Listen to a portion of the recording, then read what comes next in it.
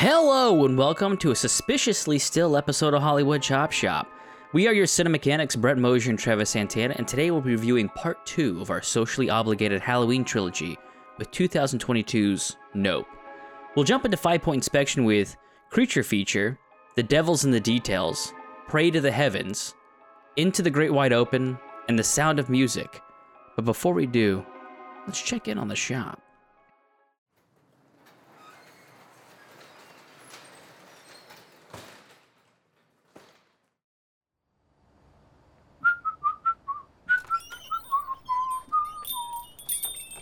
Hey man, I saw your truck outside. You getting an early start? I brought some dough. Jesus fucking Christ. How did you get in here?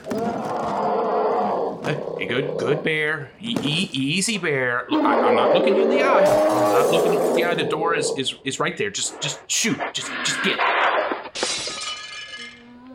Don't make me do it, bear. Okay, just here, take a donut. Okay, that's it. Oh, jeez. Oh, thank God. Whoa! What in the hell happened up here? This place is a mess. Are you serious? Why do you have the pistol out of the box, and what are you doing with the donuts? Do you mean to tell me that you were downstairs the whole time and didn't hear anything? How is that possible? I don't know, I had headphones in. There was a fucking bear in here wrecking shit.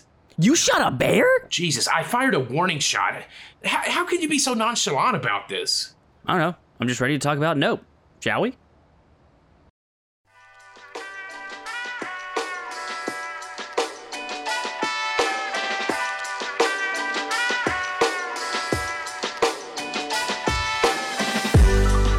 A pair of siblings suddenly inherit their father's horse trading ranch and are shocked to find his death might have been inadvertently caused by an extraterrestrial.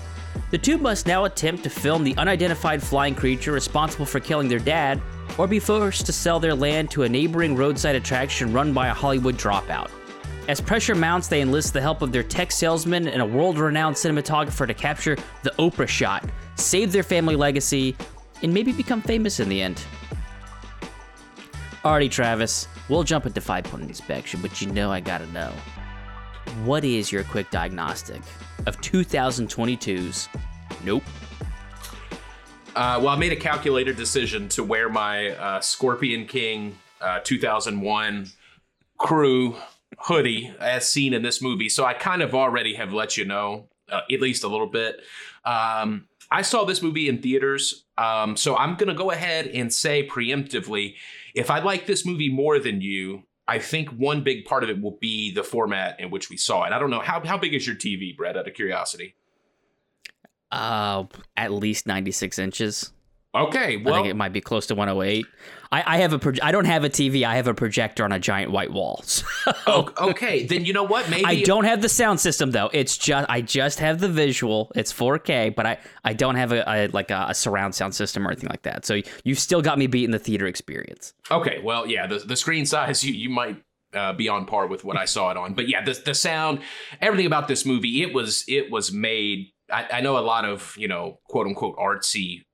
Cinephiles, will be like, oh, it's best, you got to experience it on the big screen. And I think like 80% of the time that's bullshit. I think this is one of those times where it's true.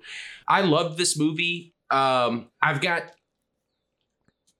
a couple of problems with it, and it's almost all script related. I think this movie is like A+, A+, A+. The scripting, the pacing, the editing, though, sometimes kind of falls short. So I'm sure we'll get into that with more details, specifically maybe the devil being in the details. But what were your initial thoughts? Mm-hmm. I really enjoyed it.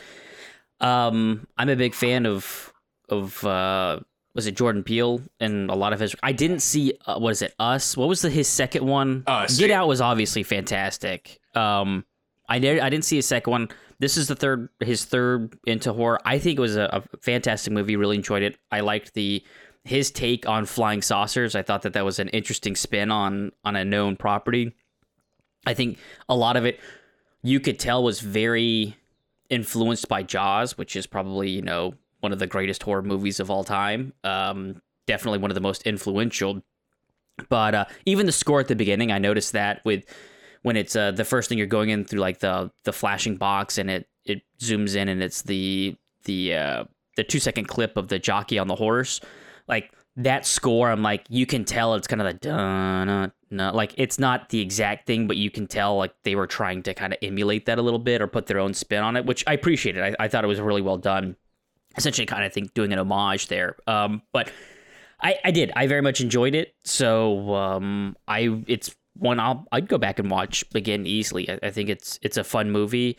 I will say my biggest problem with the movie, and it's one that's kind of hard to get over, was one of the main characters. I hated him this entire movie. She redeems herself at the end, but for the most part, it's one of those. What I think is beautiful about the movie is that the siblings are so polar opposite, and they make it very clear. Like visually, they're polar opposite. Em is very flashy and colorful in what she does, very spontaneous, the free will and all that. Whereas OJ is very much drab work. There's work to be done. We're going to get work done. Very loyal to his family and all that. And I think I definitely, style-wise, I am like him. I'm very flashy and flamboyant, but in terms of personality, I think I probably catered more towards OJ and like, hey, there's shit to get done, and I'm very loyal to my friends and family. And I think that's why I didn't resonate well with him, is because of how many times she fucked over OJ or wasn't there for OJ or for her family. And I just like, at a certain point, like it got grating.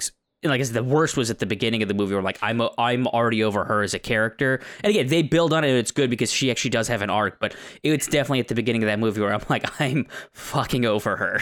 No, it's funny you say that, because I remember sitting in the theater and the person that I saw the movie with, I literally turned at one point and I was like, if this is going to be her characterization for the whole movie, and this is how she's going to act the whole movie, I don't know if I can sit through this. It was that bad. Now, that kind of faded for me by the time we get kind of into the second act, and definitely by the time we get to the third act, because the third act to me is the strength of this movie. But yeah, I thought they did too much to make them polar opposites. I'm like, I get it. He's quiet and stoic and workmanlike. Don't bring your personal shit into work. She's the free spirit, can't hold down a job type. But Jordan Peele really beat you over the head with it too much. Yeah, I mean, it is. It's hard not to notice just how polar opposite they wind up being in this movie. So, even to the point where it's like, oh, this is the family business. She's like, no, this is my side hustle. I'm like, okay, it's clearly they have very opposite trends on what they're doing in life and all that. So, with that, I mean, do you want to jump into 5 Point, or did you want to talk a little bit more, just overarching about the movie?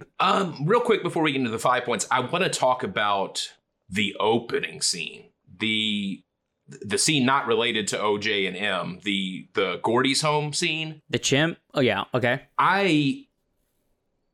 That's one of the most terrifying sequences I think I've seen in a movie in a long time. I remember watching that when the chimp notices young Jupe under the table, and the chimp stares into the camera, and then you get your title card, Nope. I thought that single frame of the chimp staring at us, the audience, absolutely horrifying. And that's before you even see, because you get it twice. You get the tease at the beginning, and then kind of when you're introduced to Ricky later, you get the full scene. I thought that scene was terrifying. I love the way the camera pans through the back halls of the studio and then kind of comes around the fake plants, kind of implying like a jungle. And he's just slightly out of frame and hidden, but you can see the atrocities he's committing. I thought that was beautiful.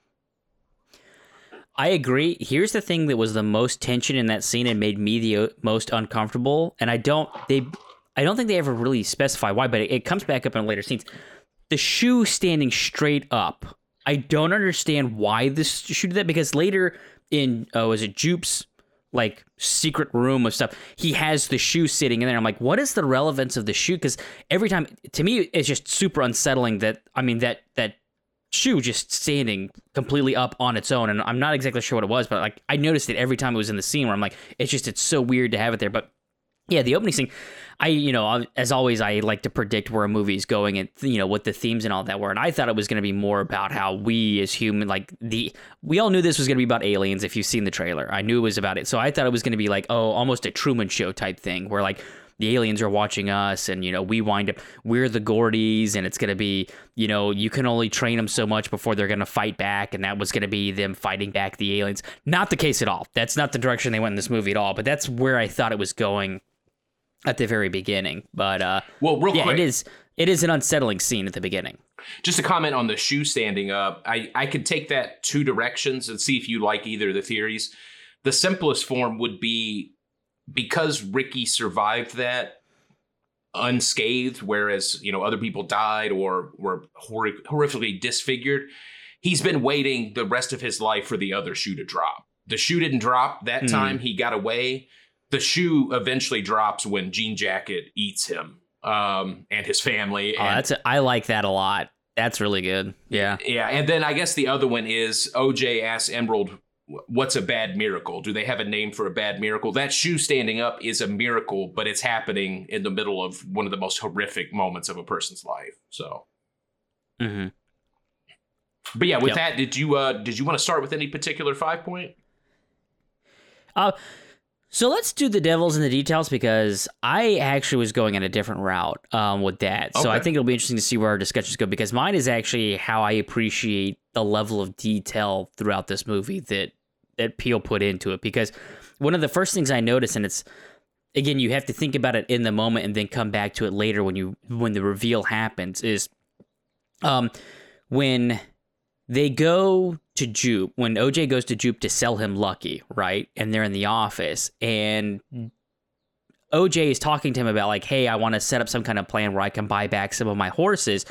And Jupe has that reaction, like, yeah, buy back some of the horses. I'm like, oh, that's a really, like, kind of shitty reaction. Like, it must be like, oh, there's no, like, we're one of those, like, we're taking your land. Afford it, yeah. Exactly, and it's so subtle, and it's not aggressive or anything, but it is that kind of like, yeah, buy back the horses, because Jupe knows the horses are being consumed. Like, there is not, you ain't gonna buy back no horse.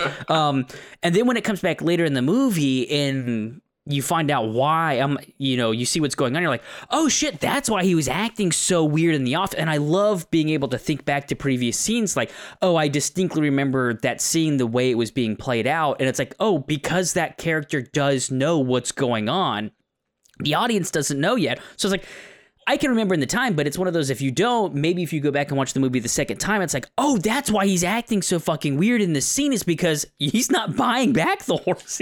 There's not going to be a horse to buy back. So I think stuff like that is really great. Real quick, another, in that scene too, kind of subtle stuff, when he tries to use some Spanish on him, he says, su casa is mi casa, which your house is my house. Yeah, you can take it like, oh, he's just bad with Spanish, or if you want to read a more sinister tone, he's like, hey, eventually your home will be mine. Yeah, I caught that too, and I was like, that was completely, again, is he trying to be cute about it or not? But yeah, I love that. Next thing was, I wanted to talk about the TMZ guy's helmet being super metallic and shiny. What did you think? Because thematically, this is, some of the stuff is going to be kind of the themes of, I think, the movie. What did you think about his metallic helmet? I mean, it made me think of the reflective ball they were using for the horse at one point, the one that eventually caused the horse to kick the lady. And I think that was Lucky, like you said. And I guess the other one, and this is just me spitballing, but the fact that everybody can see themselves, it's a mirror, so everybody can see themselves in it. And ultimately, the TMZ guy is kind of just the same as OJ and Emerald. Like, he's just in it to get the shot and to get the fame, which so much so that I thought it was dumb, where he's like, take my camera, like he's about to die. I'm like, that was a bridge too far for me. Like, again, Jordan Peele, just ease back a little bit. But what did you think about the helmet? It's a similar thing. To me, it was the fact that it was reflective. It was that not only is it reflective, but it's distorted, almost like a funhouse mirror, where it's like essentially these TMZ people and all that, they go out and they take the pictures, and it's a distortion of what reality is. Like, you're looking back at them and you're seeing this distortion. It's not exactly what it is. It's what they've decided to show you through their lens in order to get the picture, in order to get the fame and all that stuff. So I just thought it was interesting. Beyond it kind of looking cool, just the fact that, again, it was that reflective distortion to me. That was kind of what I took from it, is, again, Em is looking at herself and looking at reality being warped and distorted. And essentially, a commentary as to, all of the fame and chasing all that, a lot of this movie, I guess, is about spectacle and stuff like that, but chasing that is essentially you lose reality and what actually is real. It's just about, that picture. And to your point, that goes all the way to the guy, when he's on the street, on the ground, you to make sure you're filming it when I crash. Were you filming it? Like, you've got to film. Like, the only focus is, can I get famous off of this? Like, it doesn't matter what harm comes to me. I just have to get the shot where this could make me potentially famous. Well, yeah, and I mean, like the cinematographer, literally, he gets the shot, but it's still not good enough. Like, he literally kills himself to get a better shot. Go for it because of the perfect lighting and all that. It's the golden hour. But that was one of my complaints about the TMZ guys. I appreciated what Jordan Peele was trying to say with all of that. I thought the message was good. I thought it was weird him being tacked on at the very end, right? It's just like all of a sudden there's a TMZ guy. It's like there was no threat of this coming up. Even the news report, like it just feels like this guy came out of absolutely nowhere. It would have been one thing if like it was implied that was the motorcycle out in the dark field when, maybe Jupe is talking to TMZ that they should come because the local newspaper basically wasn't going to come out to the event. And, because that was established when OJ was selling the horse too, is that Jupe's wife was trying to get the local news press to come out and see the big reveal of the alien. But they were like, yeah, we're not coming out. Like it's your little sideshow thing. We don't care about whatever this is. So I thought it would have been more interesting if he had been established earlier. Because like I said, you could have had the car and then the single headlight would have implied that was the motorcycle. And it'd be like, okay, he's been here the whole time. It's not just all of a sudden a dude on a motorcycle shows up because, it's gray because of Google Maps. So something must be out here. Yeah, as it's presented in the movie, it just feels like a way to get M, the motorcycle, to have her heroic moment at the end. Because it's private property, right? It's like he came onto private property, and that's what I'm thinking. Like, the whole time she's trying, I'm like, all I would have said was like, "This is private property. Get the fuck off of it. It doesn't matter what we're doing out here with all the inflatable men." Like, short of it being the cops, like, where did you get all of these? Because she clearly stole them. It's like, just tell him to leave. He has no right to be there. Yeah, castle law, stand your ground. I don't know if that stands in California, but and then just some of the other stuff that I thought was really interesting was Antlers, the cinematographer, was every time it shows him, he's always watching footage of Predator and Prey. Yep. Yeah, Predator and Prey, and essentially that he winds up being consumed by that, almost to the point where is he the prey or is he the predator? Like he might have the camera, he's trying to get the perfect shot, but ultimately he winds up, because one of it's a tiger being killed by an anaconda. It's one of those are both predators. And it's like one of, who attacked who was that Antlers basically being like, again, he was going for the kill and then wound up being killed because he got, his hubris got in the way there. So then the last thing, this is one of those where I wish Jordan had taken it a little bit further, is I did like the callback to the crank when they get the picture at the end. I like that it was a callback because you saw him, screw up those kids' pictures earlier. But even then, I thought it was cool that it was basically that's what I thought they were going to do. And they didn't take it far enough. As I thought she was just going to keep putting quarters in and cranking it. And it was essentially going to create the same 2 second still as the jockey on the horse. I was like, oh man. And then it was like, oh no, it's just the picture. And I'm like, oh fuck, that was such a cool opportunity. Like, I realized it would have been one of those, like, how fast is she having to crank that thing and how many coins does she have? But I'm like, that to me would have been the perfect finale of that, is like they're popping out and then all of a sudden, like, maybe somebody flips through them and it basically looks like that 2 second clip, or the end of the movie as the credits are rolling is just the 2 second clip of the alien coming. I'm like, that would have been a perfect finale. And I'm like, You've gone and put so much detail into this movie, and that's where you decided to pull back. Like, why? Yeah, that would have been a beautiful little bow on the movie. But I thought you were going to be more negative with the devil in the details. I don't know if this falls more into I have questions, but how does OJ know that if you don't look at it, it won't kill you? That just that was my I have questions. So yeah, we'll do that now and then we'll jump back to 5.1. Yeah, that was my question. Is like, and it'll come back into creature feature just because the creature feature is just talking about the design of the creature. I'm like, that was the only thing that confused me. And Travis, I did a lot of research on this. All right, because Jordan Peele apparently did a lot of research to try and make the the alien believable, right? He went to marine biologists and stuff like that. What would be possible? What wouldn't? Obviously that's underwater, but just kind of like translating that to something that floats and rides air and wind and stuff like that. And a lot of it was based off of its original form, or its saucer form is like off of a sand dollar. And I'm like, okay, do sand dollars have eyes? Like, because that was my biggest thing. Is I guess another thing he said was like, oh, isn't it menacing if its giant eye is also its mouth? And I'm like, I never pictured it having an eye. Like, there was never, to me, I just thought it felt things. And I went back and researched. I'm like, does a sand dollar have eyes? Because I just thought it kind of had like philia and like it just felt things and changes in the current, stuff like that. And like, as far as I could tell, they don't. So I'm like, that was my only complaint about the whole thing. Is obviously I got where they were going with like, don't look at it, it's an animal, but like, just give me something that's very clearly the eye. And I think there's like a little divot on one of its edges, and I'm like, maybe they're trying to say that's the eye, but then half the time the thing is fucking hovering over somebody, and I'm like, how is it seeing anything for it to be defensive? And I agree. That was my only complaint about the creature thing, is like, you wrote this whole thing about it having some visual, but like, I never got a strong sense that the thing actually had an eye and was looking at stuff.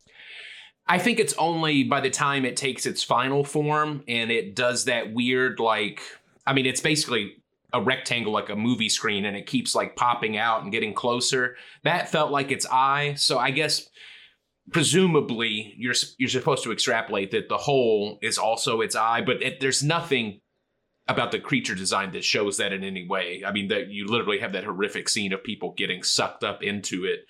There's no implication that they're going up into the eye of the beast. Dude, and not only that, because I watch everything with subtitles, they actually, like, I didn't realize a lot of the sounds of the monster was basically people screaming. It's like, and it has its own like gurgles and stuff like that, but a lot of like the like unnatural sounds, it's because its prey is screaming within its bellows until it kills them. And like, I read that in the subtitles, I'm like, holy fucking shit, like that's harrowing. And then I think a few scenes later, like it's a little bit more apparent that it's the woman screaming, because I think they scream and then you hear that and then suddenly there's no sound. But I'm like, knowing it from the beginning that that's what that sound is, I'm like, it makes it way worse that as it's zooming by and you're like, wow, it's like, oh no, that's everyone inside it screaming in terror. Yeah, it sounds like there's one scene, I love the sound design, and you know, maybe this came through better in the theatrical, but it sounds like people on a roller coaster. Like, like as it moves, the sound gets louder and quieter, as if people are going up the dips of a roller coaster, but roller coasters are fun, and this is obviously the exact opposite. Yeah. So were there any other devil in the details, like negative stuff that you wanted to go into? This is gonna, when we do our chops later, like what we would change as far as writing, cinematography, it'll come more into play there. But did you notice that Antlers at one point towards the end of the movie is taking like pills out of a prescription bottle, which is the movie universal sign of like, I'm dying? But that's the only time that's even hinted at or suggested. So it feels like a lot was cut out. In fact, I know, because apparently the original cut of this was 4 hours, and I'm so tired of directors doing that. It's like, the studio's never going to greenlight a 4-hour movie, so plan accordingly.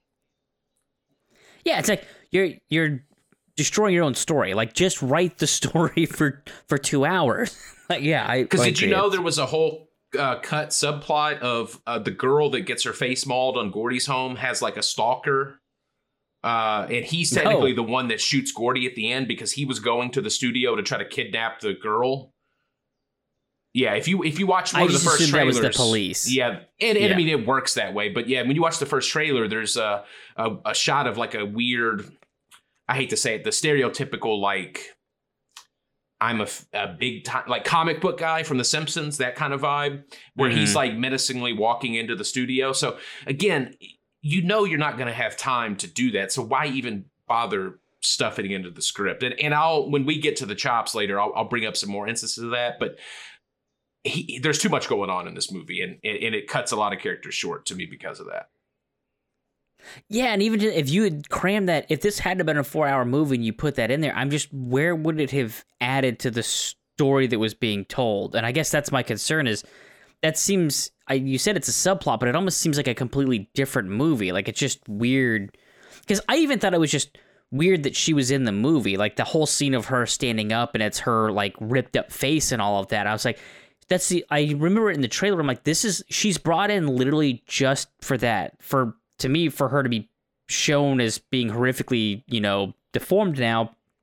And then she's eaten. That's it. And she's essentially a prop, Yeah, a horror prop at that. What a tough life too. Jesus Christ, you survive that first attack, but are forever scarred, and then you get digested by an alien.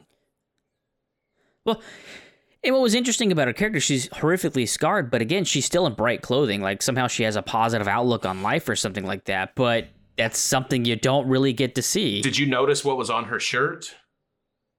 No, what was it? It was a picture of her before she was deformed. Oh, damn. Yeah, so like bright colors, but clearly having a tough time letting go of her former child stardom, which obviously runs parallel to Jupe. Mm-hmm. My last question, and I kind of hinted at the opening. How does 6 months go by with this fucking alien saucer doing this and nobody sees it? I guess because the whole thing is it's supposed to be like a predator, so it's only coming down when I guess when no one else is around. Like it's the theory, like great white shark is an apex predator, but it's an opportunistic hunter. So you never see footage of a basically a great white shark getting into a fight with a seal or something like that. It's always they come up from underneath and grab it, or they take out something defenseless.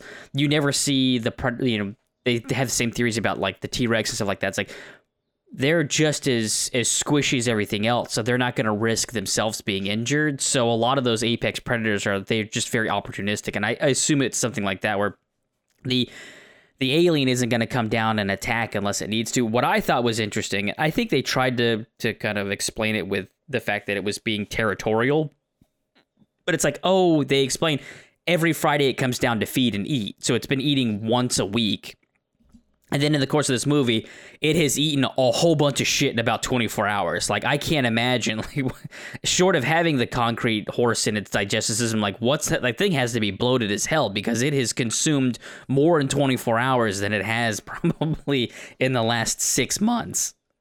Yeah, it's fair. It's just one of those things where, in Jaws, you can get away with that because they're literally out in the middle of the ocean. It's just a little... It's a movie about a living, breathing, flying saucer, but it's a little bit convenient. But that's just a minor quibble. Yep. I think that we can go into with the creature feature with that. Like, just what did you think? I thought it was a very cool take on the UFO that, actually, the creature is the UFO. And, when OJ makes the lines like, what if it's not a ship? I was like, is he implying that it's an animal? And then that's exactly what it was. I'm like, that's actually kind of a cool concept. It was definitely one of those, when it splits apart and becomes its angelic form at the end and all of that, I was like, okay, this is a little bizarre and weird what we're doing here, that, it's almost like a boss battle in a video game. Like, you defeated its first form. Now it's its ultimate form with the green ribbons that are tendrils that I guess would consume. But I thought the design of it was pretty cool, especially, for a while, I couldn't figure out what it was supposed to be like made out of, and then I think it's the shot when it like or basically halfway crashes into the ground because it's trying to avoid sucking up something colorful, and you realize it's kind of a fabric-y thing, and then that's when it disassembles and becomes its ultimate form and all that. I was like, I thought it was pretty cool seeing like, it's supposed to essentially glide on the wind and stuff like that. I think some of its movements are a little fast for something that's surfing on, a breeze. But again, it's one of those things I'm willing to forgive because, again, it's a monster movie. At a certain point, you have to have a suspension of disbelief, or to that point, like, how is it creating the cloud that it's hiding in? Like, are there, is it spraying out? Because it's like the cloud doesn't move, but it's like, well, the cloud would still move if it's constantly spraying out some kind of vapor to, suppress itself. So it's like, what is, or even to that point, like, I didn't understand why it has some kind of charge over electromagnetic pulses that causes everything electrical to die. But I was like, again, creature feature. I will suspension of disbelief with some of that stuff that, it's just an alien, and because of that, you just have to assume that there's weird shit going on with it. Yeah, and I did love that Jordan Peele managed to give, Jean Jacket, as they call it, some level of character. There's the comment that it's territorial, but when it gets that horse stuck in it and it's pissed off and it rains blood on the house, I could feel like the anger. I know that's a weird thing to say, but you could tell it was kind of flexing, like, you better stop fucking with me. Like, this is the warning shot. And that scene was one of those things where instantly I was like, this is going to be iconic. This is going to be considered like a classic horror movie scene, 20 years from now. Well, I think there's movies that kind of take that where it's like the blood trickling down the windows. And it's always one of those, like, it doesn't make any sense. But in this instance, like, they found a way, like, it makes sense why blood is basically painting the house, right? Because the thing is hovering above it and is, it is squished all of the people and is now letting everything run down the house, basically to mark the house as, and that beautiful shot where, it's raining heavily, but not over the house because it's hovering. That was a beautiful, beautiful shot. Yeah. There's a lot of, I think Jordan definitely did himself a favor in trying to do this in a giant desert horse ranch, because he's allowed those large open spaces where it is, despite it being kind of barren because it's a desert, it's still very beautiful. I did think that the power lines were going to come into the movie, because there's a couple lines, especially at night when you see the blinking red lines. Like, that's what I told my wife we were watching. I'm like, oh, Emma's going to drive this thing into the power lines, and that's how she's going to kill it. And it wound up, that wasn't what was happening. But I definitely thought, with as much as they showed that was going to wind up being a call. I like what they did better, but I definitely thought that was going to be like again, kind of a callback to, I think it was, is it Jaws 2 or Jaws where it bites? I think it's Jaws 2 where it bites the electrical that's line Jaws and 2. like fries it. Yeah. But you mentioned I don't have much else to say about the creature. Yeah. You mentioned the setting. That's into the Great Wide Open. I loved the visuals of the movie. It reminded me of when we reviewed The Professionals, those sweeping vistas, like the beautiful sky with the white fluffy clouds kind of contrasting with that desert, terrain. I love that they just kind of practically, probably on a trailer, move that house in and just put it in the middle of the canyon there. All of the shots were just gorgeous. And the Western vibes in the third act, when OJ goes on the run with the horse, and he's got the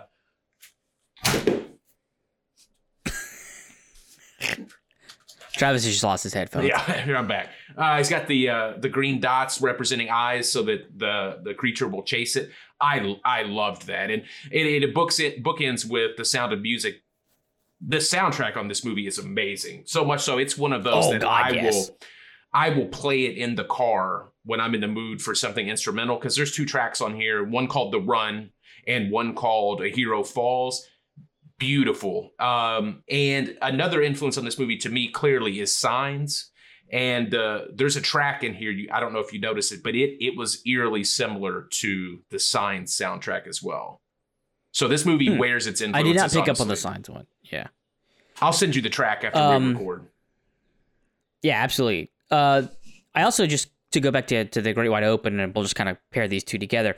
What I do love is, again, it's the visuals. He knew to contrast that, because again, you have kind of that drab, very, monotone desert. And then he goes and finds a story reason why you would have these bright, flashy, the inflatable arm guys. And then even the flag wrapped around the horse, so that, when the thing eats it and it's just the flags are dangling out of that cloud. I love every time that, because there's a couple shots of that with the flags just hanging out of that cloud. I love those shots every time.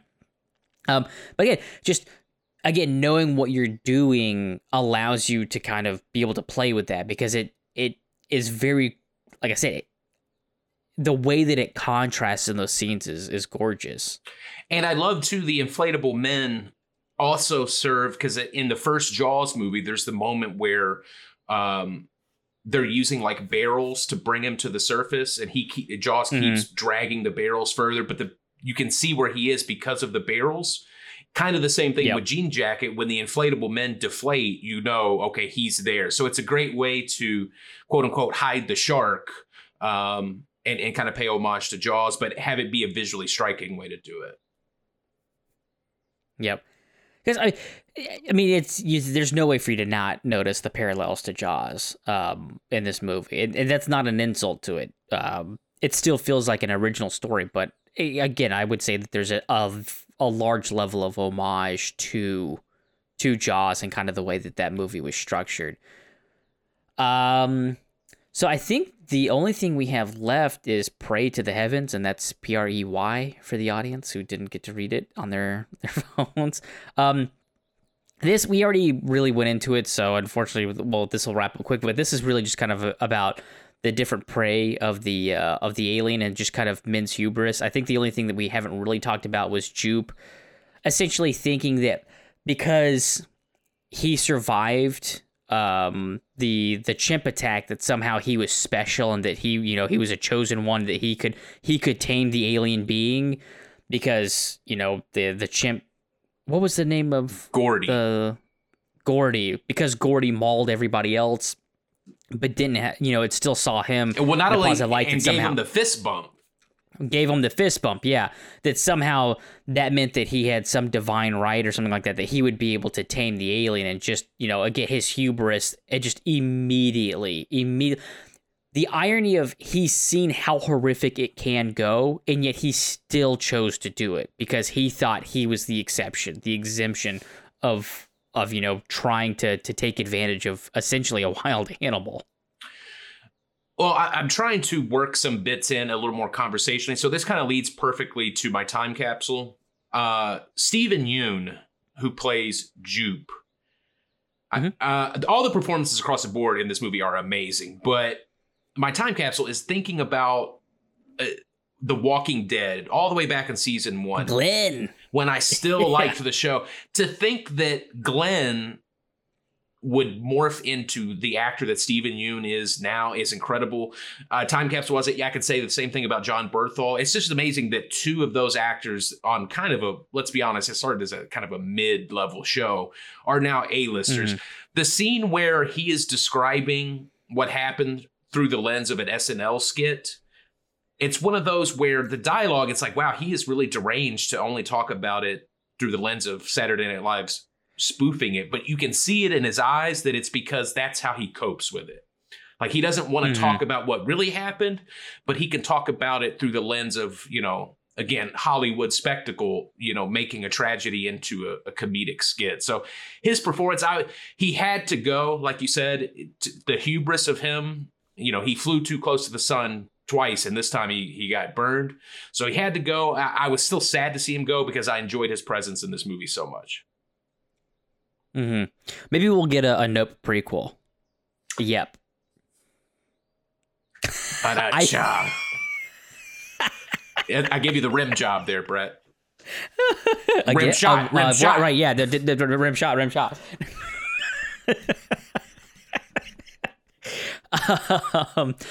But yeah, and then the only other one I had in this section, we talked about Antlers having to get, what was his line, that humanity doesn't deserve the unfilmable shot, or the impossible shot.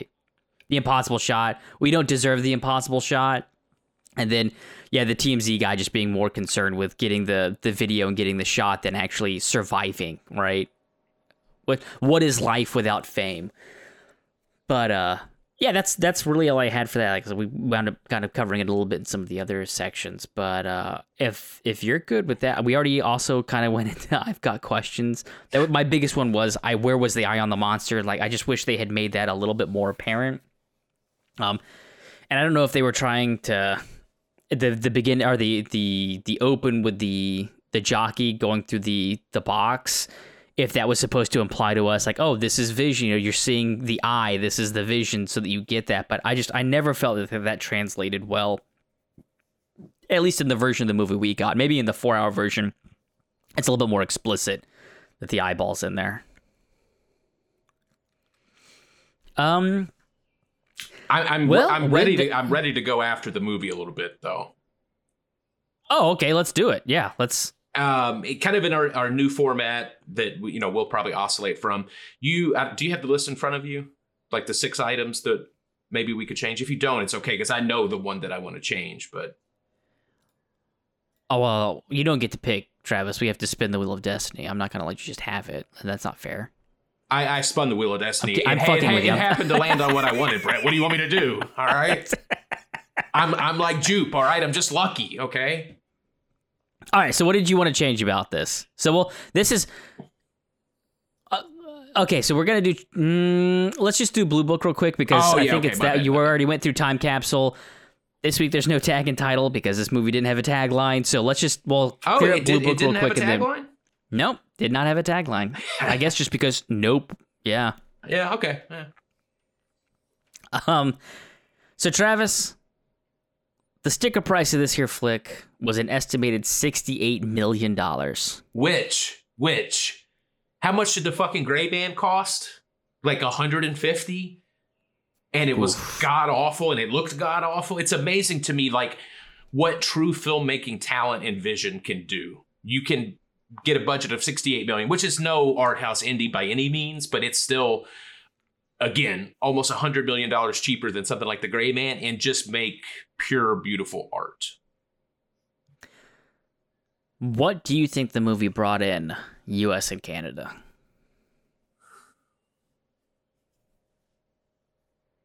I'll say he's coming off of Us. Yeah, he's got Get Out under his belt. We were kind of almost all the way back from COVID. Yeah, this is one of those probably most people felt comfortable going to the theater. I'll say 88 million, U.S. and Canada. 88 million. So it costs 68 million. You think you got 88 million U.S. Canada? Yeah. You'll be happy to know, Travis. 123 million. Damn. Okay. Ooh. Do you have an international gross?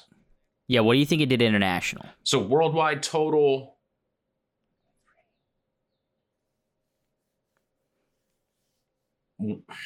I'm gonna be generous, and I hope I'm right. I'm gonna say 180.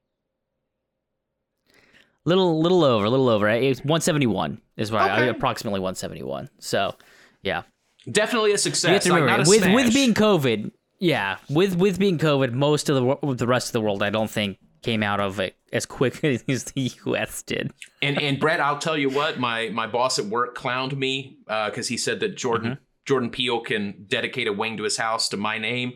I rented this for $20 as soon as it was available, and then I purchased it for $20, and then I sent you $20 because I wanted you to watch this so badly. As you recall, Brett, I texted you when I got out of the theater, and you politely told me, don't give me any fucking spoilers. So I have been dying for you to see this movie, and so it was no questions asked. And then when the physical release comes out on October 25th, I'm going to buy that. So I will have... Is there a special edition? There's a steel book from Best Buy that's a 2-disc. I'm hoping that there's a lot of deleted scenes. Ideally, I wish they would just release the 4-hour cut. I know that will never happen, but I will definitely report back to you and let you know if it's feature-wise worth it. Because one of the things we've bemoaned is the death of special features. Mm-hmm. Especially like a good, solid commentary. So here's my question. Side conversation, bar, whatever. So if we wanted the full version, do we call it the Peele cut? Or is the Snyder cut, is that just the lexicon now? It's like, I want the Snyder cut of no. Like, is that... I'm just asking from a pop culture standpoint, like, is any time you want the director's, like, the full director's cut of a movie, is it always going to be called the Snyder cut? I mean, because of what happened? Did you not do that intentionally? Because, you know, you can peel and then cut a vegetable. Like, the peel, it has to be the Peele cut. Get it? Oh, I sadly, as much as I love dad jokes, I did not. I did not put I thought that that's together. Exactly what you were going for. So yeah, I was asking a legitimate question. Do we call this the Snyder? Do we want the Snyder cut or do we want the Peele cut? Well, I think the Peele cut would actually be good, so I want the Peele cut. Oh man, yeah. Not to bitch on another movie. The Snyder cut was no better than the original. Like, I don't know why everyone thought, like, oh my God, it'll add so much. It's like, it just added runtime. That's all it added. But here's the thing, as we know about Warner Brothers, they're bigger into the accounting element. You know, they'll purchase properties just to kill them for tax write-off. The Snyder Cut, hey, it flopped the first time. Let's squeeze a little bit more money out of it. God, Fuck Warner God Brothers. only knows what's going to happen at Warner Brothers. Dude, I am concerned about that with all the, what the future of that production studio. Ugh. All right. So we can get into Chop Shop now. So as Travis alluded to, if you did not listen last week, we did decide for the Hollywood, obligatory Hollywood trilogy here, we were going to change up the Chop Shop format a little bit. So instead of doing a full Chop Shop, we're doing some hot chops where we're just going to try and change it into another genre, and then we get to select from a few categories. You can change the actors, director, writer, score composer, key plot points, setting, or perhaps the release, and that could be the decade in which it is released, the time, or perhaps the distribution, whether it's direct to streaming or theater or anything like that. So those were kind of our categories. You choose what you want to do with it, but and then I think when it's all said and done, we're going to do something similar to the last Christmas special, where we're going to try and merge all three of the Halloween movies we did into one movie. So with that, Travis, you seem very eager. Chop Shop. The distribution, not in the sense that I guess by definition it would have to be a streamer, but this should have been either a 2 or 3 part miniseries, because as favorably as I compare this to Jaws, the reason that it cannot touch Jaws or really come close to it is because you know what Jaws had, Brett? What's that? Some character development. Because you think about Jaws, the 3 people, because by the end of the last basically 45 minutes is Jaws. Instead of the ocean, they're out here in this canyon. You've got their different people there with different motivations. But in Jaws, you've got Roy Scheider, as the sheriff, Brody, Chief Brody, who's terrified of the water, but because his community is in grave peril, he decides to overcome his fear, go out on the ocean, and ultimately he's the one that kills the shark. You have Quint, who is kind of Antlers in this movie. I kind of got the parallel between those two. But because this movie doesn't have enough runtime to give Antlers any sort of story, i.e., what's the pill bottle for? His death seemed kind of stupid to me. It's like he's got the shot and he's like, no, not good enough. Let me just run over here and die. If you had given him a subplot like Quint in Jaws, his story arc is he's faced these sharks once with the USS Indianapolis story, which just saying that gave me goosebumps because that scene is so amazing. And his arc eventually is kind of like Jupe. He survived that massacre the first time. He didn't survive it the second time. And then Richard Dreyfuss, I honestly can't remember exactly what his arc was. I believe he had one. Do you remember? I know I'm kind of putting you on the spot. I don't. I just remember Dreyfuss. Yeah.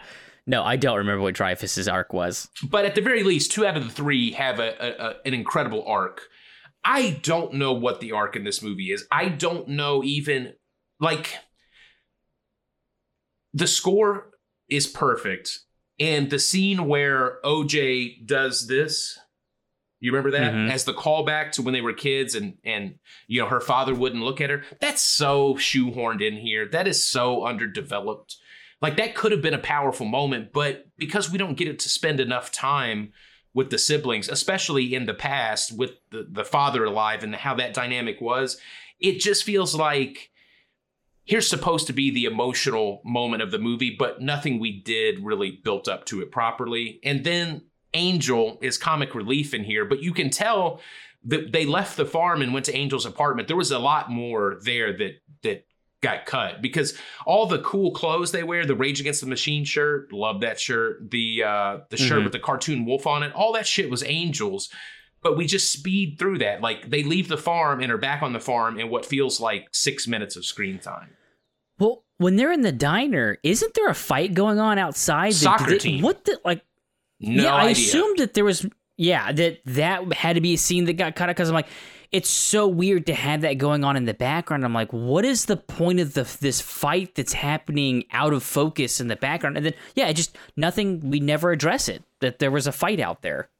And, like I said, the siblings don't have much of an arc. OJ on his own, I think the arc was supposed to be he's finally filling his father's shoes and he's going to do it even better than his father did. But I don't think that comes through. M has a line about her side hustle involving motorcycles only so that we don't question how she can ride a motorcycle so well at the end. Or how she can sew, or when she sews all the shit together. Yeah, it's just everything is so half-baked because you had to cut an hour and a half of this movie out.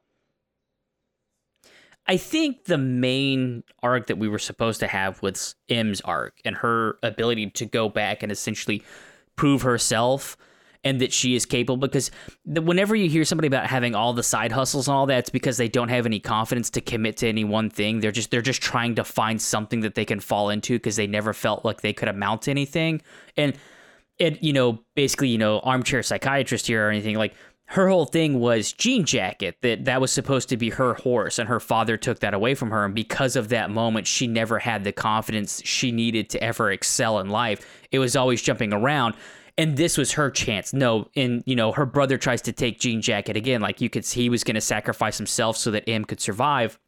And essentially, her saying like, "No, this is my moment. I'm taking my moment. This is Jean Jacket 2.0. I'm gonna tame the beast. I'm gonna do this. No one's gonna take this from me." But yeah, no, I think that was the big arc for her, was essentially her getting her confidence back, and then whatever happens after this movie, you can assume that she will excel and that she's going to find her footing, her place, and be able to move forward with it. Okay, so tell me if I'm just doing my thing where I want a downer ending in a movie. Do you think OJ was really alive at the end? Yes. Okay. I do. I mean, because the way that's framed, he's under that sign that says "Out Yonder," and it's all foggy, and he's very much the Western element of the movie is at play. Like he definitely kind of has the cowboy vibe there. I wasn't sure if they were kind of suggesting that he's the new age equivalent of the black jockey. Like M's going to get most of the credit, but OJ was the one that did it. I'm probably reaching that. And I'm the only one in the world that even had entertained that thought for a moment. But the way it was framed was so eerie. I was like, I wonder if he's suggesting that maybe he's actually dead. I mean, it could be. It could wind up being that was, he did sacrifice himself so that M got a running start. Because, I mean, that would kind of explain, I didn't understand how suddenly she was able to start the motorcycle. But if it had to pursue him so that it could actually get far enough away from her that she could start the motorcycle, that would explain that. So I mean, to your point with the Out Yonder, I mean, he did die. That essentially M was able to tame the beast after all, but it did wind up being at the sacrifice of everything else. So last time I'm going to do this, and then you can get to whatever chop you want. But the electric bike, if the motor dies, it's not going to throw the rider. Like the wheels aren't going to stop. I thought that was a little bit dumb. Again, small potatoes, but I'm like, it would just slowly lose momentum. Yeah, it was funny, but yeah, to your point, that doesn't make any sense why it just threw him from the bike. But yeah, anyway, I think this could have benefited from being like a prestige 2 or 3 part series, because you really could have fleshed stuff out. I like the movie more when you kind of explained that M is really the center of the movie and it's her arc. I still don't think it's executed as well as you describing it, if that makes sense. Well, to your point, there's pieces missing. Like, I think that is the ultimate arc, but there are pieces of that story missing. They did the bare minimum to allow that arc to exist, and then you be able to kind of stitch the pieces together, so I could say that at the end. But, with you saying that the original cut was 4 hours, I would imagine that there was a lot more that kind of added to that, because you hear about the girlfriend, and, M seems like she doesn't ever have any roots. And I assume a lot of that they would have got into a lot more of that. Yeah, so just as good as this was, I wanted more, and I think to make it as great as it could have been, it needed more. So that's my final statement on that part of it. Because I think of another scene that I think didn't really go anywhere in the movie, because I'm sure it got cut out, was when OJ makes the mirror ball, because he's going to go out and, I assume, train Lucky, or it wouldn't be Lucky because he already lost. It was Ghost. Does he ever do anything more with that? Or I'm pretty sure that he does that, and that's when the kids turn on the sprinklers in his... So that never comes back up again, other than the fact that he was going to make it so that he could try and train the horses. That scene we didn't talk about when Jupe's kids, which again, Jupe's kids just kind of show up out of nowhere, and there's just a dropped line to let you know, like, don't mess with the Jupes or whatever. But man, when he punches that kid and you figure out that it's a kid that fucking he punched, love it. I thought that was hysterical and such a like this is actually what would happen. Yeah, and even if it had actually been an alien, it's fantastic. It's just like his reaction is like, no, it's fight or flight, and I'm fighting. It's like he just punches it right square in the face. Yeah, and you know what?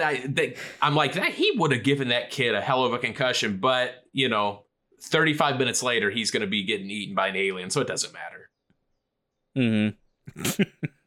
But is there anything that you would change specifically? So I don't know. Honestly, I guess if I was going to try, I'll, change this into a different genre.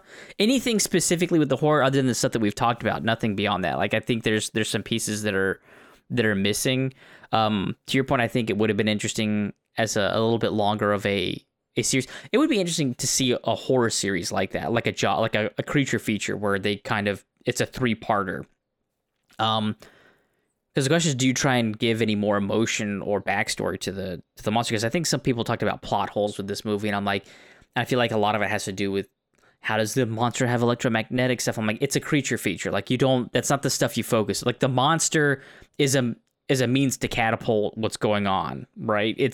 You shouldn't be focusing. It's an alien. They've explained it's an alien. Beyond that, I don't know how fucking aliens work, so I'm not gonna sit here and try and figure out why it does what it does. Let's see. Yeah, no. I mean, I feel like we fulfilled our chop shop thing with what you went when we went over with the changing into a series. So I'm not gonna do any more than that. Yeah, I mean, I think it's a sign that we both agree that it's a very good movie, that there's only one glaring weakness to it. So if it's not broken, don't break it. Yeah. Because then you got to fix it. So, yeah. All right. Well, I think that about does it for this week. I don't know. Did we decide? Are we doing Scream next week? I mean, that's the most prominent of horror is not my genre. So what's been on the 2022 calendar, I know very little about. I was going to suggest Bodies, but it's not available for rent yet. So I guess Scream. Do we want to commit to it? I'm fine with Scream because it's a slasher. So we've done a monster flick, a slasher, and then a family. I don't know what the fuck you want to call Hocus Pocus. A soulless cash grab. So. A soulless cash grab. Yeah, and a soulless cash grab. So yeah, that'll be fun to try and merge those all together. So yeah, we will do the 2022. Is it a remake? Is it a sequel? I don't know much because to your point, horror is not my thing. So I don't follow any of that shit. So is it? Because I thought it's definitely a sequel. Was it? It is a sequel. They just called it Scream again. Yeah, it's just called Scream. Okay, yeah. We'll do that. I wasn't sure if it was like a soft reboot or if it was a sequel or. Soft reboot is a good way to describe it because it's kind of like we've got the old cast. It's kind of what the third Bad Boys movie did. Like, hey, we're going to give you Will Smith and Martin Lawrence, but hopefully these younger characters, you like them, and then we can kind of cut out the high price old people for the next one. Which God, did that's not gonna make work. a comparison did not to work for Bad Boys. We'll see if it works for Scream. Well, I was going to say that. Didn't you say that's what you thought they did with Hocus Pocus? Oh, yes, it's true. just the same fucking thing. Ooh. You know what? I apologize to Bad Boys because they did it at least way better than Hocus Pocus did. So, alrighty, sir. Well, thank you all for joining us again. Next week, we'll hopefully see you back for Scream. And then, Travis, do you have something Are you not going to ask me my overall take on the movie? I'm just doing this to shoehorn a quote in. Well, I was going to ask you your final line. I thought that's you were setting me up for that. But what's your final verdict of the movie? 5 stars, Angel.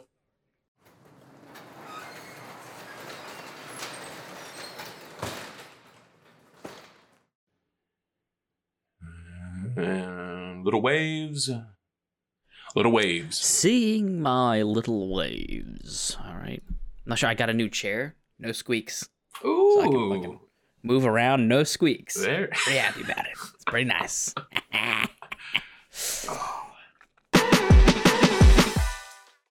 especially with, they named it Jean Jacket again. Again, kind of, I think Jordan Peele again, kind of being a little, nail, over the head there, hitting the. God damn it! I'm just gonna smash everything together. I was on a roll here, and I just let it all out. But I know what's going at the end of the episode, I think. That